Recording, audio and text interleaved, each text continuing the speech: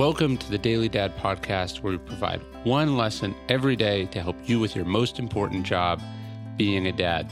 These are lessons inspired by ancient philosophy, by practical wisdom, and insights from dads all over the world. Thank you for listening, and we hope this helps.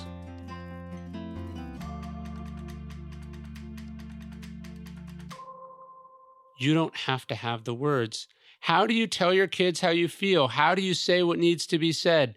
There are so many moments when words escape us because we're stunned, because we're scared, because we're angry in the moment, and it overrides what we wish we could tell them, what we know they need to hear. It's important to know that this is okay, although it would obviously be better if in that moment when they came to you about the thing they did, about the thing they needed to tell you, about the thing they're struggling with, that maybe you didn't mess up. But that doesn't mean the end of the conversation. The words can escape you in the moment, but as long as you keep talking, as long as you don't bury your head in the sand and pretend it never happened, you can make up for it in quantity, in beating around the bush what you missed in that one quality conversation. Don't agree? Okay, then what's the alternative? Giving up because you messed up?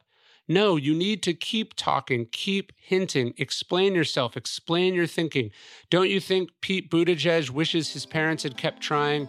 You think Ted Williams' daughter liked that her dad just accepted defeat and his limitations? No, she wanted him to keep trying. She wanted to know that he was trying because that's what matters more than the words do anyway. Thanks for listening to the Daily Dad Podcast. Please leave us a review. It helps. Tell your friends, share this with other dads. And of course, you can sign up for an email version of this podcast at dailydad.com.